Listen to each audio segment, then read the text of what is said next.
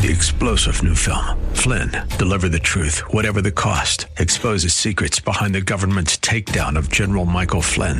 Flynn knew what the intel world had been up to. He ordered the first audit of the use of contractors. This set off alarm bells. He told the truth. He was the most dangerous person for Donald Trump to hire. They had to get rid of Flynn. Flynn, deliver the truth, whatever the cost. Available now. Watch it today. Go to salemnow.com. salemnow.com.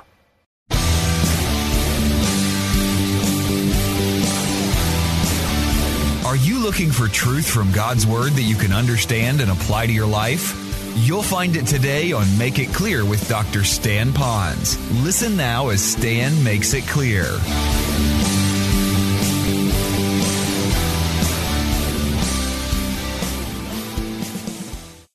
Each one of these, it starts at one point and it flows in a direction. So in other words, one principle will build upon another principle so that it'll help you in what you're doing. So there's a flow of logic, biblical logic in doing this to help you. So the first thing is I want to fear the Lord.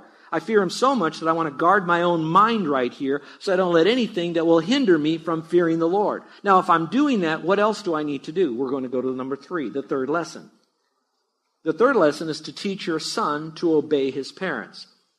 You see, this is important because while you're wanting them to guard their minds, you know that they're going to need to have the help because while things are going in, you quickly have to tell them this is not right or this is right, this is best, this is only good, this is better, so they need to listen to you. Now, if you look very carefully, I want to show you 2 verses, and ladies, mothers, I want you to kind of focus right now for you, because this has a lot been on the dads, and I'm not a male chauvinist, I'm not just a man-only kind of thing, but I do want you to see most of it falls upon the shoulders of the dads. But now if you will look at verse 8. Here it's at 1:8, Proverbs 1:8. It says, "Hear, my son, your father's instruction." But notice the Holy Spirit didn't want it to end there. He also then prompted him to say this, to write this. "And do not forsake your mother's teaching." So if you will, take a moment right now and underline the word mothers. All right? Now, in this context, it says, don't forsake your mother's instruction. Now, if your mother is giving you wise advice, then your mother should be listened to. Are you listening carefully? All right? Your mother's advice is what's most important here when it's compared to another woman in your life. So be careful. Now, I'm not talking about once you're married now. I get all of that, okay? But before then, your mother has great insight on you as a son.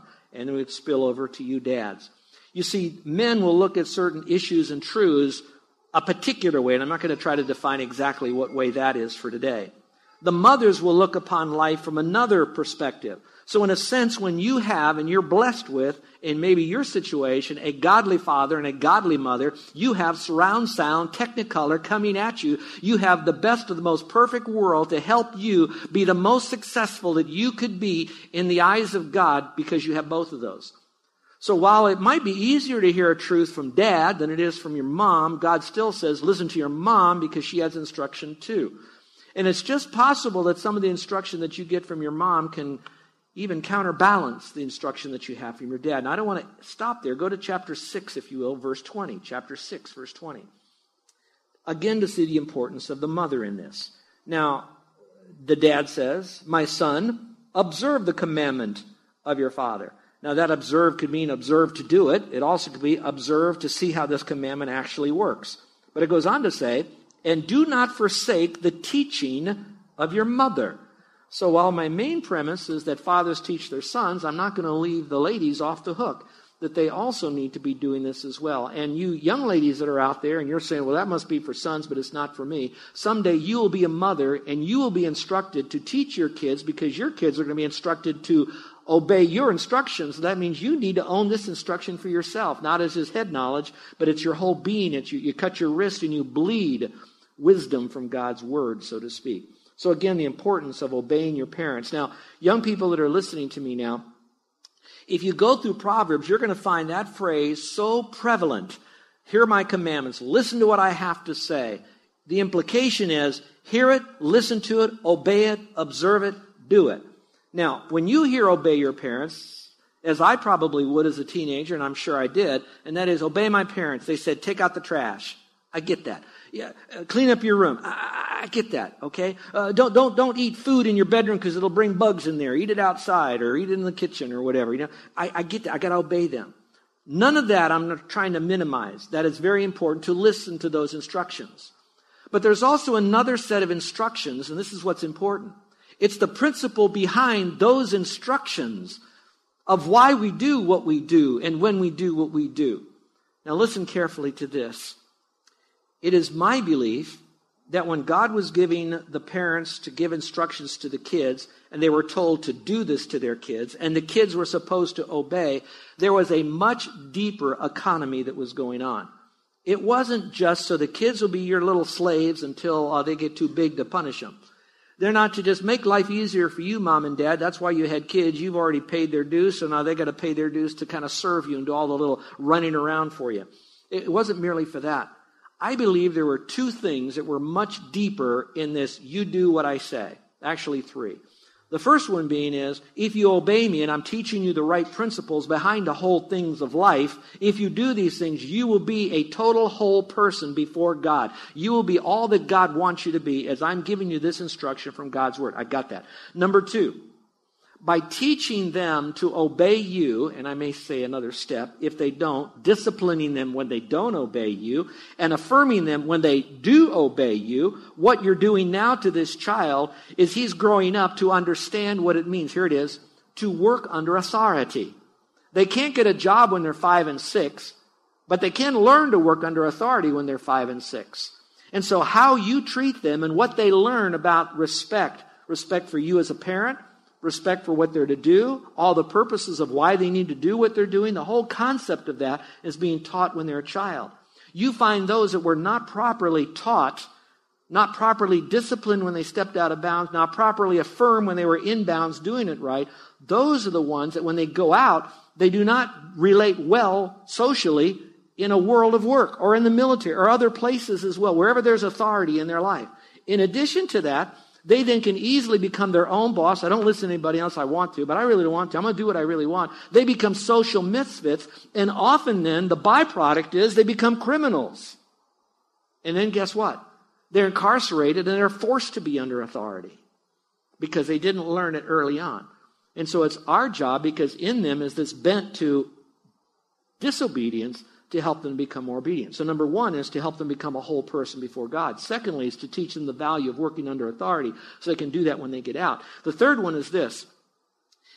If they don't learn to obey you, they will never learn to obey God, the highest authority that's ever in their life. Did you catch that?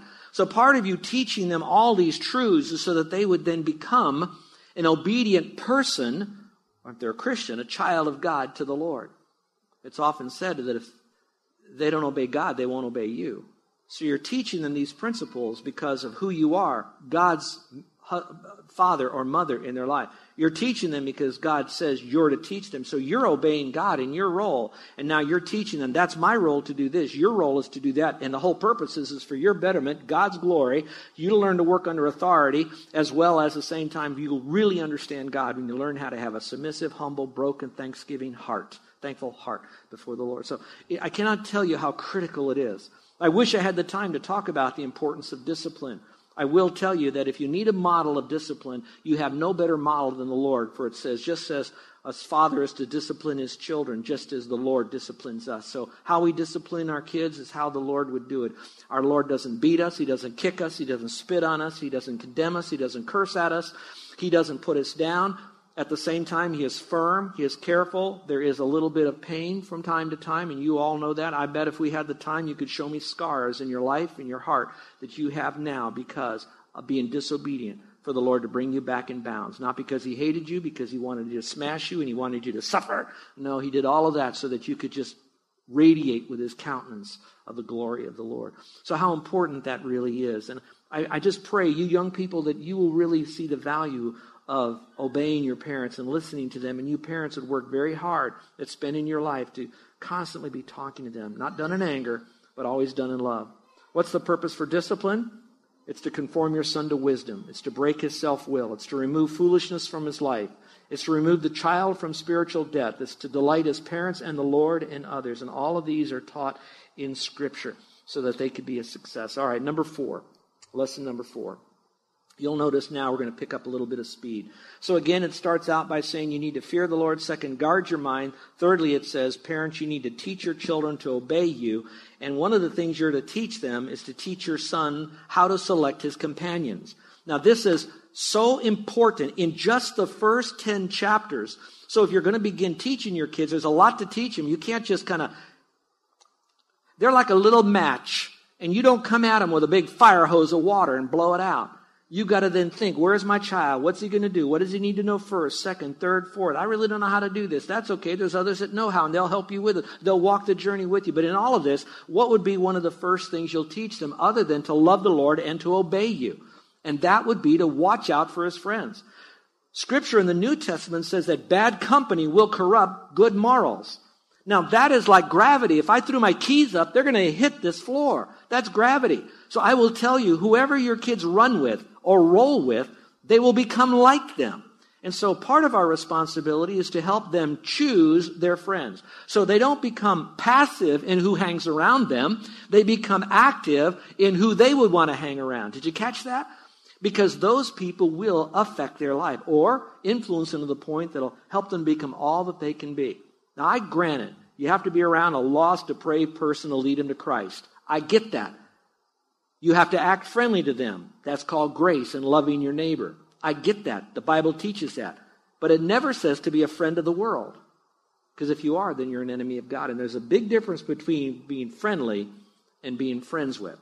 And again, moms and dads, you have to teach them what that means and the levels of friendship. What's an acquaintance? What's a casual friend? What's a close friend? What's an intimate friend? And what's the difference? And how we work them up to that, and when we draw the line, and how we have friends and how we don't have friends. Because friends are so very, very important to us.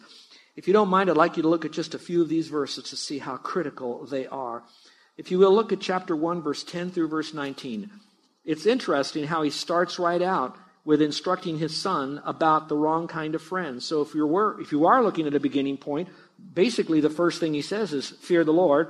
Basically, do what I'm telling you to do. And then he jumps right into listen to your mother and father. And then indeed, he says in verse 9, indeed they are a graceful wreath to your head and ornament about your neck. That will be the grace and the truth. Look at how good this is for you. You're going to look good. You'll be good. It'll fulfill you. And then he says, my son, jumps right into this. It's almost like a knee jerk. My son, if sinners entice you, do not consent. Don't dialogue with them. Don't try to figure them out. Don't consent. If they say, come with us, let us lie in wait for blood. In other words, let's bring some harm to somebody. Let's trip them. Let's do something fun with them that will maybe bring them to some pain. Let us ambush the innocent without a cause. Let's bully on this person over here. Let's pick on this person. That's a nerd over there. That's a geek over there. Let us swallow them up alive like Sheol. In other words, let's find someone else and make them like they're a nothing, that they don't even exist any longer, even whole as they go down to the pit. We will find all kinds of precious wealth, those horrible friends that you might have, so watch out for them. They're going to say, look, we can get more money. If we do this, we can sell that and get this. We'll fill our house with spoil. Let's take it and we'll hide it. Throw in your lot with us. We shall have one purse. Like there's honor among thieves or something. It doesn't work that way. Let's do it. We'll all come together. Then we'll divide it all up. My son, do not walk in the way with them. In other words, don't be around them. Don't go in the car with them. Don't go through the mall with them. Don't walk in the way with them. Keep your feet from their path. For their feet run to evil and they hasten to shed blood. Indeed, it is useless to spread the baited net in the sight of any bird. But they lie in wait for their own blood. They don't know that, but they do. Their ambush will be on their own lives. So are the ways of everyone who gains by violence. It takes away the life of its possessors. Okay, let's look at another passage, chapter 2, verse 11. All right, let's pick it up verse 10 is better. Verse 10, 2:10. For wisdom will enter your heart. Remember, that's how I began the message. You want to teach them wisdom. For wisdom will enter your heart if it's taught right, and knowledge will be pleasant to your soul, meaning that there's an emotional self-confidence that you have. When you have good knowledge, it'll take over your life. Now, verse 11. Discretion will guard you. That means the ability to know right from wrong, good, better, best. Never let it rest till your good is better and your better is best. Then it says, understanding will watch over you. So in other words, you already have a built-in governor in your life to guard you. And that's going to be the wisdom and the knowledge that you have. And all that understanding is given to you if you apply it. Verse 12. What is it going to do? To deliver you from the way of evil people. From the man who speaks perverse things. from those who leave the paths of righteousness to walk in the ways of darkness. Let's pause for a moment. That could imply other Christians who at one time were walking uprightly, but then later on they got in with other bad people that influenced them, and so their morals are corrupted, and now they want you to walk with them in their ways of darkness, and you kind of want to do that. Look up here for just a second. I really don't think it's going to be, quote, the boogeyman that's going to take your righteous son and daughter and steal their heart after unrighteousness. I really believe it's going to be their best friend, their closest friends, the ones that they've hung with the longest, they played ball with, they played soccer with, they've done different things with, they hung with them. It's going to be their buddies that are going to turn them away, not some cloak and dagger person that's hiding behind some telephone booth with a mask on. It's not going to be like that. It's going to be their own friends. So let's go back to the passage. It says to walk in the ways of darkness, who delight in doing evil. In other words, it's more fun to do something bad. We get an adrenaline rush. Isn't that cool? That was so exciting. And they rejoice in the perversity of evil, whose paths are crooked and who are devious in their ways. That means they're manipulative. They're intimidating in their ways. They're sneaky in their ways. Now let's stop for a moment. I hope I built my case about the importance of teaching your sons and daughters the importance of having the right kind of friends. Now let me back up. I am not to say that your son or daughter needs to be a social reject, a social monk that hides in their bedroom, and that you become what they call, have you heard this term before, a helicopter parent? How many of you have never heard of the term helicopter parent? Would you raise your hand? You know what that means? That means a parent who so much hovers over the kids that they don't allow the child to have some ability to be tested for right thinking and choices that they make. So they're always there, almost making their decisions for them. I remember I pastored in a church one time where that my wife went into the ladies' room. And in the ladies' room was a boy who was like upper elementary school in the ladies' room with the mother. And when they were asked about it, is because the mother didn't want the son to ever be left alone anywhere. And she had to go to the bathroom, so she brought the boy into the bathroom with her. That is one illustration of what we might call a helicopter mother. We're not talking about that. But we are talking about helping your son and your daughter to know the value of friends, how to make friends. And I would like to suggest that, and this is, I feel very strongly about this, that the opposite of not being a helicopter mother and father is not being a neglected father or mother. It doesn't mean that you have so much of your own world that you kind of just let them do their own thing. You give them $10 and you send them to the mall, go to the movies or whatever else you want to do. You don't do that. But at the same time, you have a healthy time where you go and you do things together and you talk, you listen to them, you don't growl. You're in their mind, in their world when they're sharing. They have the freedom. The biggest question would be you might want to sit down on the edge of your kid's bed tonight. I hope they're not here because they'll think you're doing this out of manipulation. And if they are here, then I'd like you kids to know if your parents do what I'm about to suggest, they're doing it because they love you and they're following the pastor's suggestion. Here it is. Sit down there, and one question might be, son, daughter, do you feel safe to share with me anything that's on your mind? Are there things that you might be experiencing or thinking or doing or happening in your world that you might not feel comfortable enough to share with me or safe enough to share with me? And then let them talk to you and then begin to unpack and to fix that so they can feel safe enough to share with you about everything they could. The second thing might be, if they're a little younger, it might be, I'm here tonight and I had some time and I love you and this is going to be a new time for us when you're getting ready to go to sleep, but maybe you'd like to share with me some concerns or maybe something that might be causing you a little bit to be fearful. Something happening at school, something happening in the neighborhood, something happening in the group you're hanging with. Is there anything that you're kind of a little worried about? And just sit there. And don't give them 3 points and 10 Bible verses and 14 biblical examples and you're finally done when the sun rises. No, you don't want to do that. You do want to listen to them. Give them that opportunity. So I'm not saying you to be their best friend, but be someone that they can speak with. And I'm just about out of time, and I'm glad. I have 2 more, and I'm going to quit. I'm feeling like we've been having such a great time, but I keep going longer and longer, and I don't want to do that. But promise me you'll be back next week, because what I'm going to teach you next week is going to be what's the next step after we watch out for the kind of friends we keep. What's the next thing we have to watch out for? And I'm going to cover that next week, and then we're going to continue building on this long line. of truths. Folks, I really love you, and I really love these truths, and I'm only giving you kind of like the mountain peaks where the beautiful tops of the mountains are, but the Word of God is rich with illustrations and principles in Old Testament and New Testament and how it all fits together for His glory.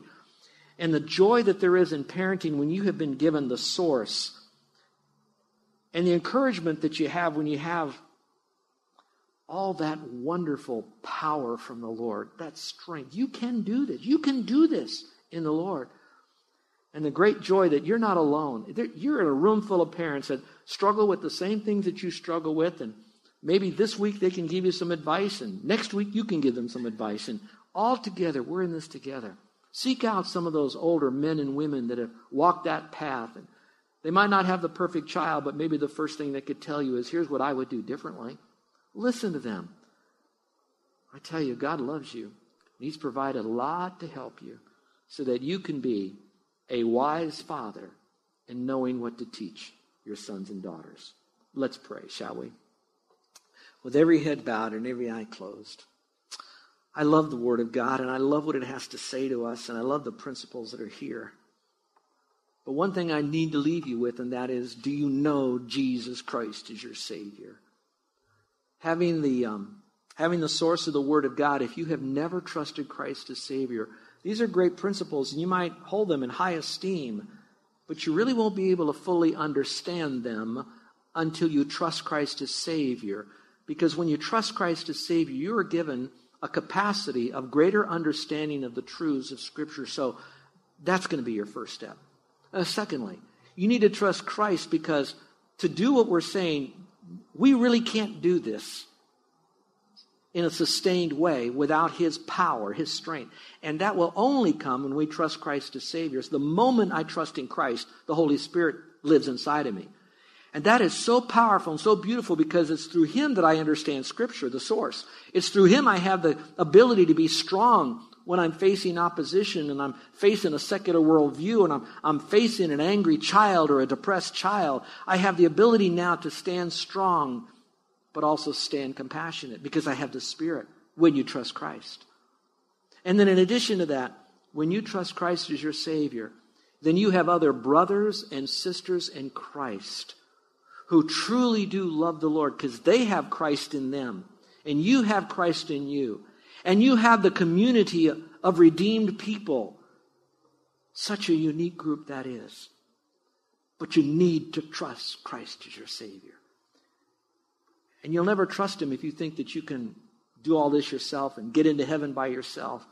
God says it's not by works of righteousness, but it's my mercy where I'll forgive you. And if you'll trust in Jesus Christ as the one who died and rose again, the only Christ, the only Savior, the only Lord, if you count upon Him for your forgiveness of your failures, parenting or otherwise, He's so quick to come there. Just like He said to the others that so brutalized Him while He was hanging on the cross, Father, forgive them, for they know not what they do. He wants to say to you, you now have the full forgiveness of your sin because you trusted in me. Now, if you're trusting Christ as your Savior, raising your hand, walking an aisle, and even filling out a card won't get you into heaven. But you trusting Christ will. I'd like to know if you're trusting Christ. So maybe on that card you can put your name and just say, I trusted Christ, and throw it in the offering. A lot of people will be putting cards in there, so nobody will know what yours is in there for. And it'll be confidentially given to me. And then in the quietness of my study upstairs, I will pray with you, pray for you. My prayer won't get you into heaven, so it's not like you asking me to do your saving for you. Jesus has done all that. It's just me praying for you because you trusted Christ in here. But somehow let me know that you've done that. Maybe shake my hand on the way out. I'd like to give you a booklet called Now That You Believe. A nice, simple booklet of what your next step is. Would you do that? Would you trust Christ? Here's what you do. Say, Lord, I know I've done things wrong, but the best I know how, I'm trusting Christ as my Savior. Oh, my friend, it's that quick, that easy. Why? Because He's done all the work. Jesus says, he that believes on me has right now everlasting life. Our gracious Heavenly Father, I thank you that you have blessed us with children, grandchildren. and also the capability of coming alongside other children, young people, teenagers. Thank you that you've given us the source, the strength, and the support to do this. I pray that now, Father, that you'll help us to do this so that you'd receive the most glory from the righteousness that is now going to be lived out in our sons and daughters and grandkids. Help us, Father, as we gather again next week, as we continue going through this wonderful truth upon truth of what wise dads teach their sons. And then, Lord, help us to understand it's for every one of us. Now, Father, we pray this in Jesus' name. Amen. You're listening to Make It Clear with the teaching of Dr. Stan Ponz, founder of Make It Clear Ministries. Make It Clear is dedicated to taking the Word of God with clarity into every person's world. It is the support of listeners like you who make the ministry of Make It Clear possible. You can provide your tax-deductible gift to Make It Clear online by going to makeitclear.org. Or you can mail your gift to Make It Clear, P.O. Box 607901, Orlando, Florida, 32860. Thank you for helping us make it clear. If you would like to have Dr. Ponz speak at your church or event, please send us an email at tellmemore@makeitclear.org. Thank you, and remember to make it clear.